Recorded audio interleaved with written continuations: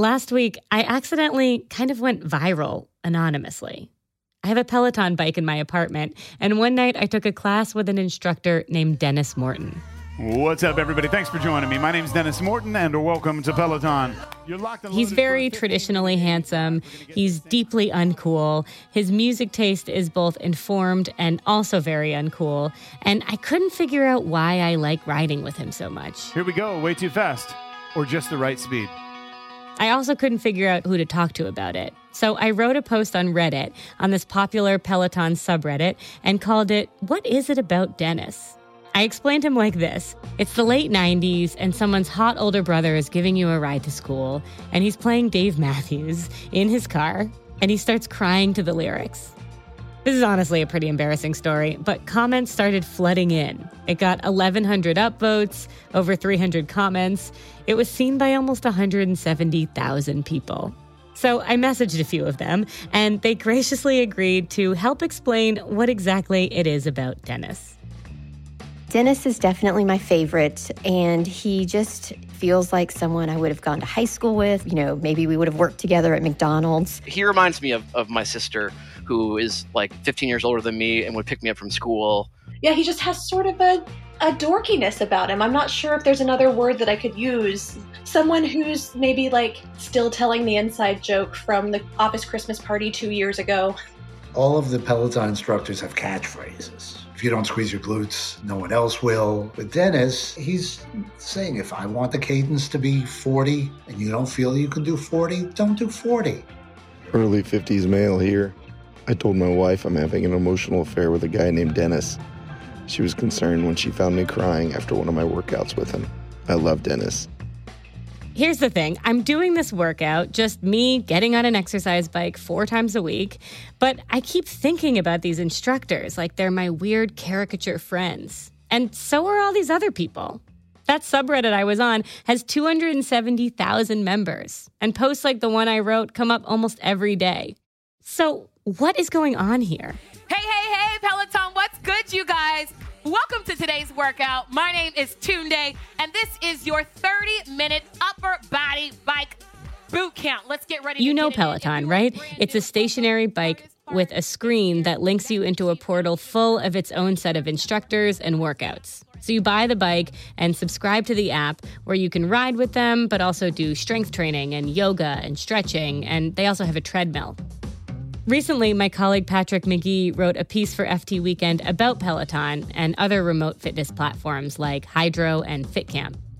As you probably heard, Peloton stock is very down, but Patrick thinks that the concept behind these products is here to stay, and that actually it might be our best hope for overcoming the basic human instinct to not exercise. We didn't evolve to do exercise unless it was pleasurable, fun, or rewarding. Mm-hmm. And if I just think of the 3 attributes of a connected fitness, the Venn diagram is a single circle there. Today, we talk with Patrick about how programs like Peloton manipulate our brains into biking and rowing and boxing and otherwise staying fit. And later in the show, you've seen them in airports. They promise to sell you the secrets to career success, but so very often they fail. Business books. Andrew Hill, our management editor, comes on to highlight some of the worst offenders. This is FT Weekend. I'm Lila Raptopoulos. You've probably seen the headlines. Peloton stock is down. Peloton has stopped growing. Peloton might owe money to some of its employees. With more than 2.3 million subscribers and just 51 instructors, Peloton may be the world's most attended gym. And it's gotten a lot of coverage over the pandemic. At the start of the lockdown, its stock shot way, way up. People were stuck at home, and articles described it as a miracle, the new gym of the post-office future. The drop came after supply chain issues disrupted deliveries, Peloton's new treadmill injured several children, but more importantly, Peloton stopped getting new users. It grew 172% during just one quarter in 2020, and now its growth is a lot more moderate. So, did Peloton saturate the market, or are these programs still the wave of the future? Hello, everybody. What is up? My name is Sarah Moon. Welcome to Miami Beach, Florida. That's my colleague Patrick McGee, exercising on his connected rower in his home in the Bay Area. Patrick covers Apple and U.S. technology, and he's really into fitness. Peloton isn't the only company to offer at-home exercise combined with online classes. There's a weightlifting version, a boxing version, and Patrick recently wrote an essay arguing that, pandemic or not, this kind of fitness is here to stay, and we should embrace it. Just like we should embrace anything that gets us over the hump of inertia around exercise. I was honestly surprised that it worked for me, so I wanted to talk to him about it. Patrick, I loved your piece. Thank you so much for being here. You're welcome. I'm thrilled to be here. So I thought that we could start by laying our cards on the table. I have a Peloton. I bought a refurbished Peloton in the depths of the pandemic. Do you have a Peloton? What do you have? I don't have a Peloton. I have something called the Hydro, which you could call the Peloton of rowing. So, very similar idea. The key difference, which I think is kind of nice, is your instructor is literally on a rowboat, and they actually travel around the world. It's cool because sometimes they'll be in Miami and dolphins are literally jumping in the background. And how often do you use it? I'm on a streak right now. So I've done the last 26 days. I did a whopping 200,000 kilometers in December alone, which was nuts. That was putting me on it about 45 minutes a night. Patrick, as you have probably gathered, is an athletic guy. He played basketball as a kid. He runs marathons. But after he had his first daughter, it got hard for him to find time to work out. After his second kid, it became impossible. And so having a connected machine in my home was just an absolute game changer. So Patrick is a convert. He loves to exercise. He loves having access to it 24 hours a day. But why the Hydro, which costs more than $2,000 plus around $40 a month to subscribe? Why not a cheaper rower? Why not a running app that's free on your phone or watch? The answer is something called Connected Fitness. What exactly is Connected Fitness? I would say it's a machine that is connected to the internet, offering you classes. Mm-hmm. And so, the distinction would be that, there used to be, let's say, something like Jane Fonda workouts on VHS and into the DVD era of P90X and even YouTube videos, right? You can just follow along with classes. The difference with even YouTube, right, which you might think of as connected fitness, I don't, is that your metrics are not being uploaded. So there has to be a sort of two-way stream. There are now a dozen companies in the connected fitness industry, not counting several Peloton knockoffs. Tempo combines barbells and dumbbells with a camera, which measures your form and gives feedback. Tonal is a cable pulley system backed by LeBron James. Fight Camp is for boxing. It measures the velocity of your punch and lets you train against opponents. So when Patrick says connected fitness, he's talking about systems that do all of it. They combine instruction with feedback and community. That's what you're paying for when you sign up for membership after buying a machine. Nothing too serious, nothing too heavy. So here's how it works with Peloton, which I know best. A leaderboard shows your real-time stats next to others. You can high-five riders who are doing the same workout. If you're doing it live, the instructor might give you a shout-out. Even Stevens won. How's it going? I see you. Sassy acid, I just see you. Then you might log on to Reddit or Facebook and talk to people who just did the same ride with you about the ride, or how to calibrate your bike, or what it is about Dennis. It's a fairly close approximation of a real-life workout online. And the fact that this combination works makes perfect sense to Patrick. There are a lot of skeptics, and he is not one. The arguments are that you just don't need this thing. Why would you subscribe to a rowing machine or a cycling machine when you can just do that without the subscription? So yes, absolutely, you can row or cycle or run without paying anything. The question is, do you?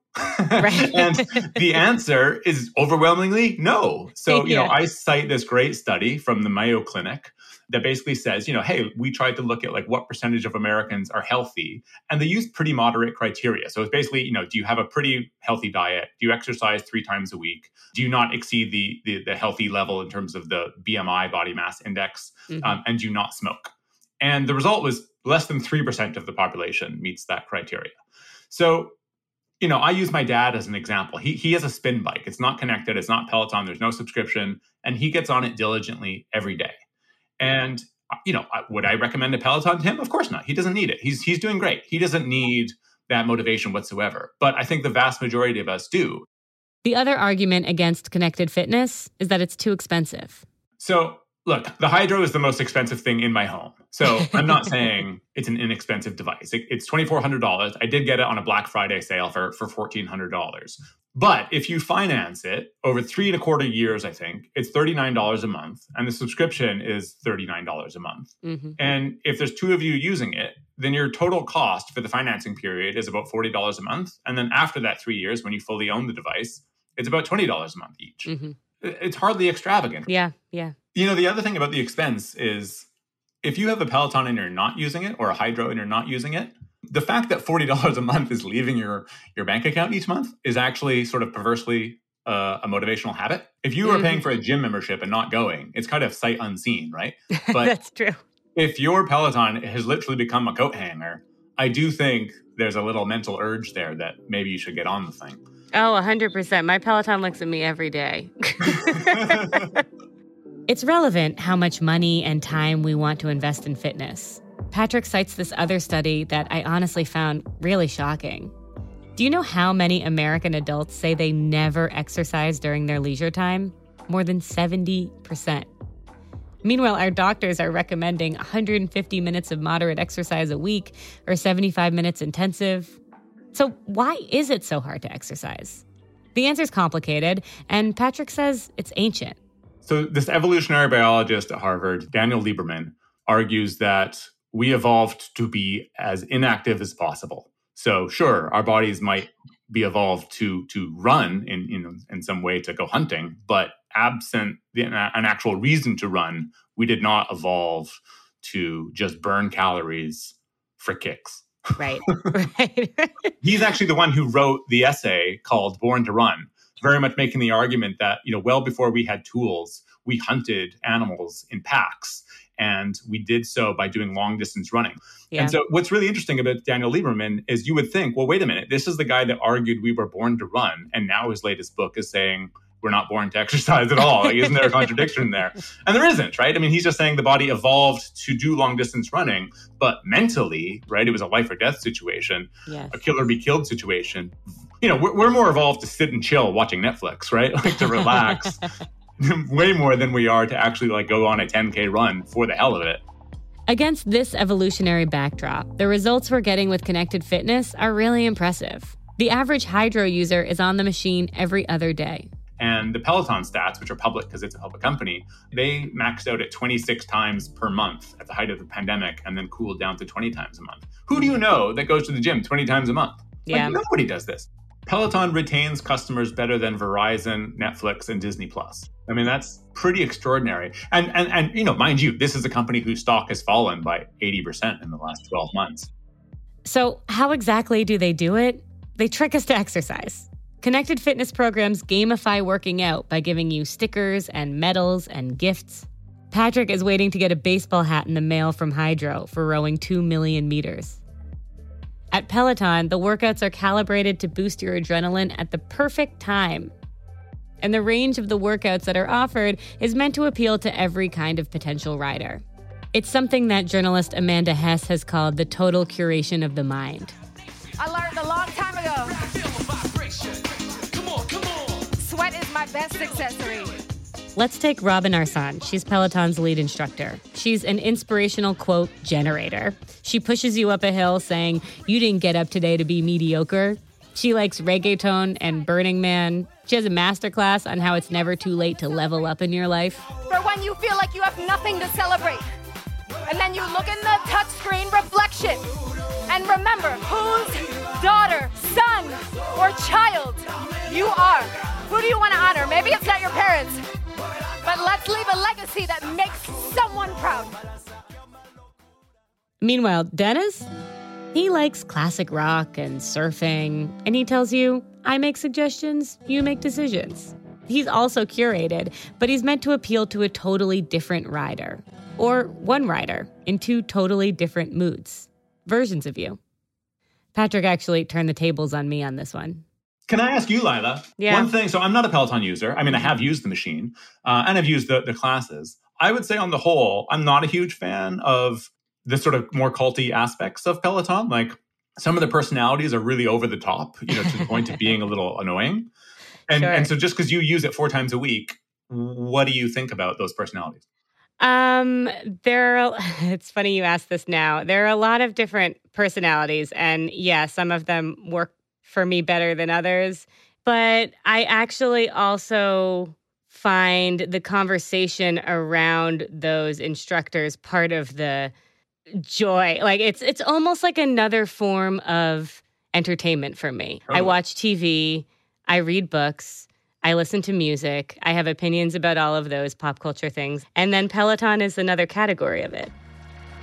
Peloton workouts have also been compared to sermons, including by the company's founder, John Foley. The parallel is clear. Religious services do combine music, instruction, community. That bike is their pulpit.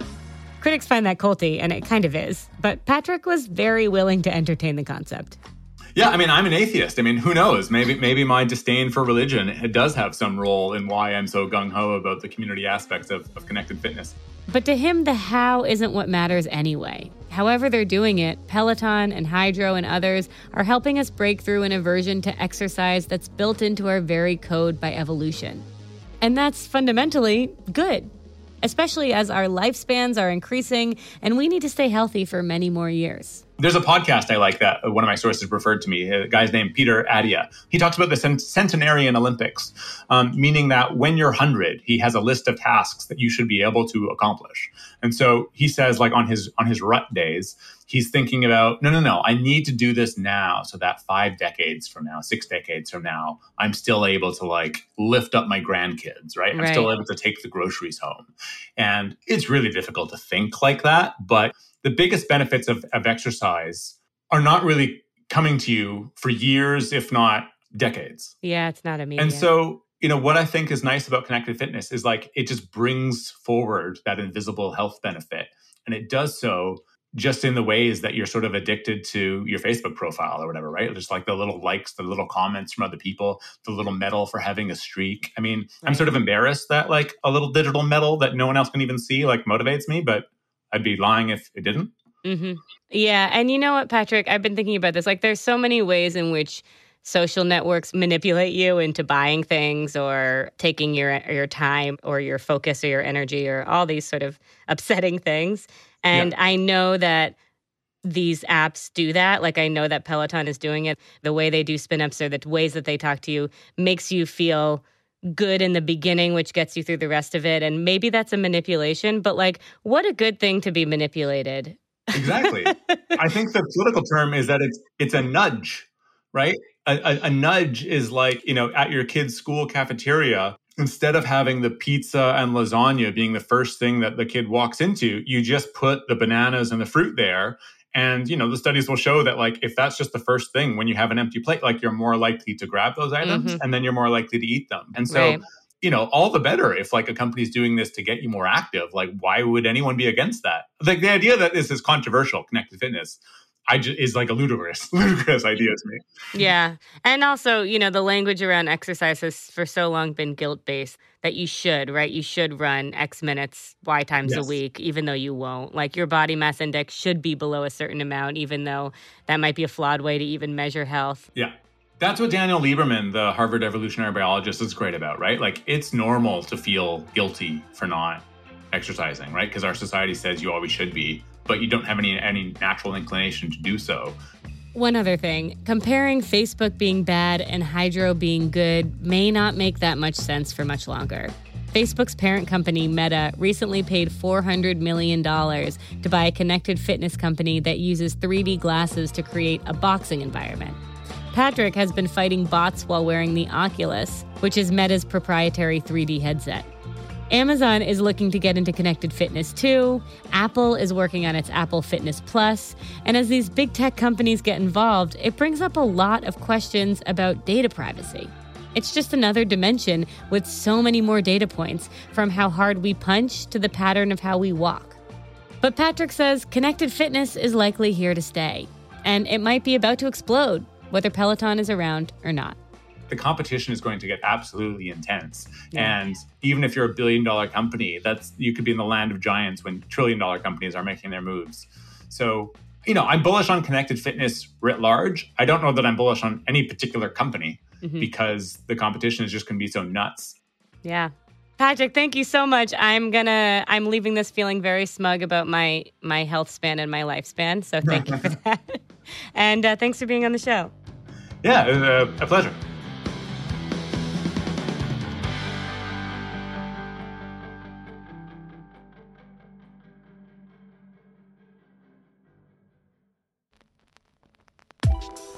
Andrew Hill runs the FT's Business Book of the Year Awards.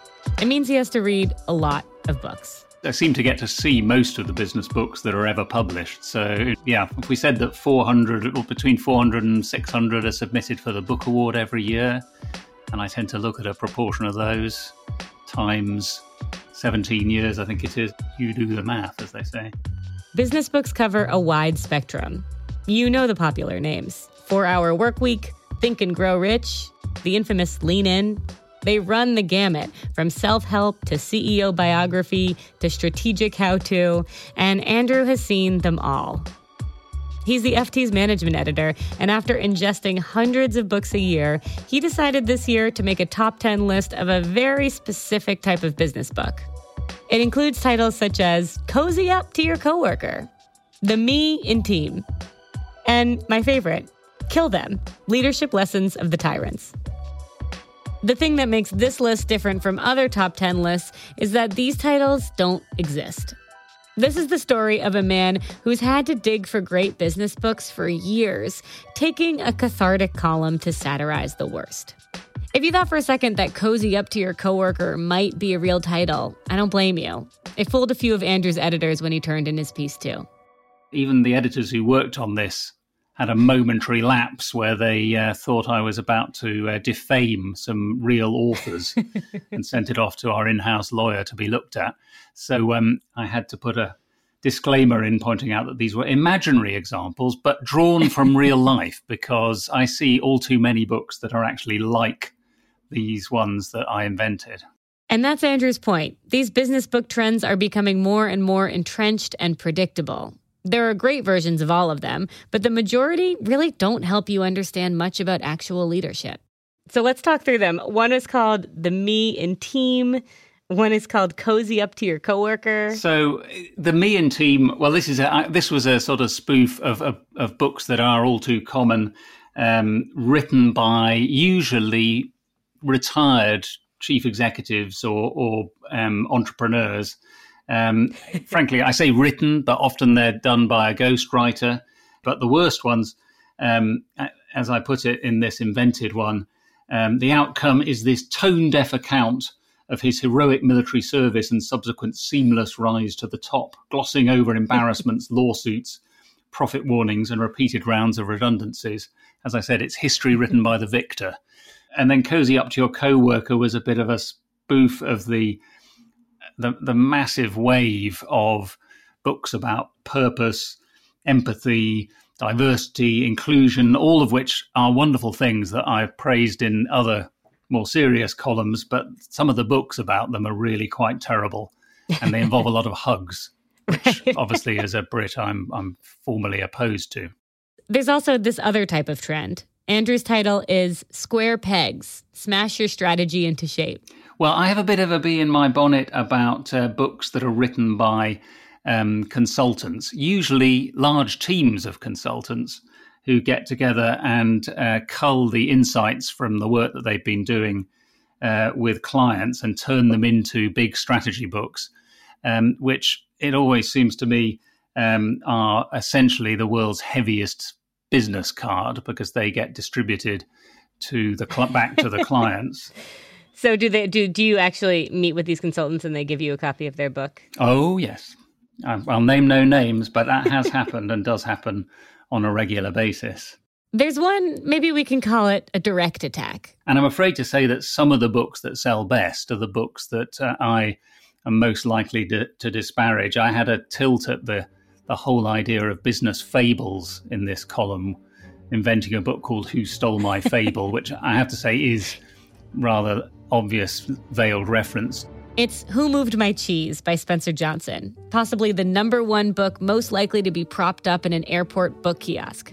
It was published in the 80s, and it uses a fable about mice to describe how people naturally act versus should react to workplace situations. One of the best-selling business books of all time, but which also triggered a wave of very bad fable-based, story-based business books. But they sell like hotcakes, particularly in the American market. It's supposed to be kind of whimsical and fun. I find it quite cloying and repellent, actually. So once you get past the book-length business cards, the buzzwords, the hero memoirs, what does Andrew think actually makes for a good business book? So original research is always interesting. I think when a CEO-written book comes off, it can be very, very effective. One that I continue to recommend is Creativity Inc. by Ed Catmull, who was president of Pixar. And because it's based on Pixar, whose products are cartoons we know well, and because it is self-deprecating and points to failures of his, it's an effective way of teaching people how to manage creative people, which, of course, as journalists, we're all interested in knowing about. Are there any other books that you would recommend that are like the best version of some of the categories that you're making fun of the worst version of? So in the category of books that are making business better, the 2019 winner of the Business Book Award, Caroline Criado Perez's book Invisible Women, which was about data bias, it is a classic. Really, for a lot of the people, a lot of the judges, it was a real eye-opener, and for me, the number of areas in which product design and urban planning and simple corporate strategy have been designed by men for men. And those are the sorts of eye-opening stories.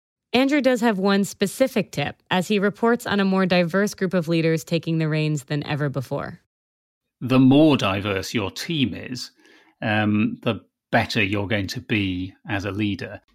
Because the issue is so complex, because managing organizations is so difficult, you can't do it alone. And that's why I have a kind of beef, I suppose, about the CEO-written memoirs. It's that it's implying, and I admit that we as journalists are complicit in this, it's implying that this is a one-person job, and it must inevitably always be a team job. And the wider you draw, the more widely you draw your leadership insights from other people who are different from you, the more likely you are to get the right answers to these complex questions. Well, Andrew, thank you so much for being with us. Here's to a 2022 with fewer bad business books and more good ones. Don't send me the bad ones if you're thinking about it.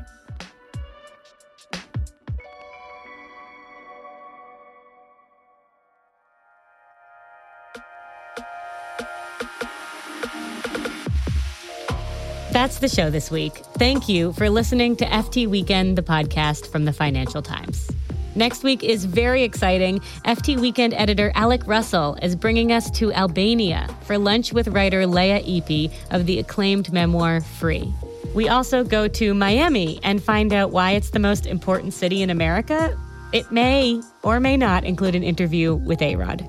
Keep in touch. I love hearing from you. You can email us at ftweekendpodcast@ft.com. We're on Twitter at ftweekendpod, and I'm on Instagram and Twitter at Lila Rapp. You can find a lot of behind-the-scenes content and culture questions on my Instagram, including, this week, all your thoughts on Peloton.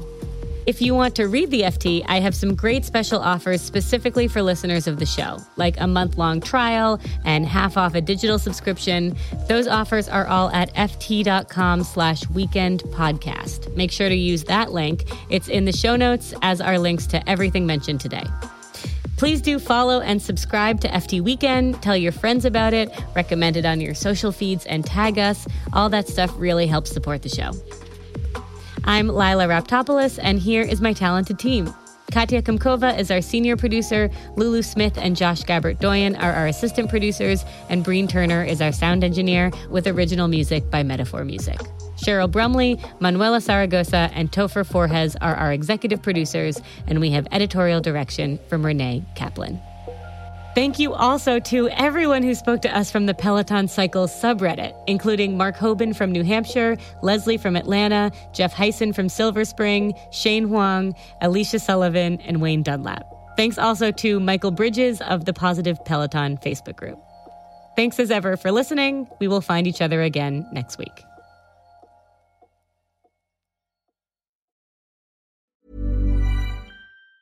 Planning for your next trip? Elevate your travel style with Quince. Quince has all the jet-setting essentials you'll want for your next getaway, like European linen, premium luggage options, buttery soft Italian leather bags, and so much more. And it's all priced at 50 to 80% less than similar brands. Plus, Quince only works with factories that use safe and ethical manufacturing practices. Pack your bags with high-quality essentials you'll be wearing for vacations to come with Quince. Go to quince.com/trip for free shipping and 365-day returns. Here at Bellingcat, we get to the bottom of things. From a global crisis to an underreported event, we find the facts using publicly available tools and resources, uncovering what is hidden on and below the surface.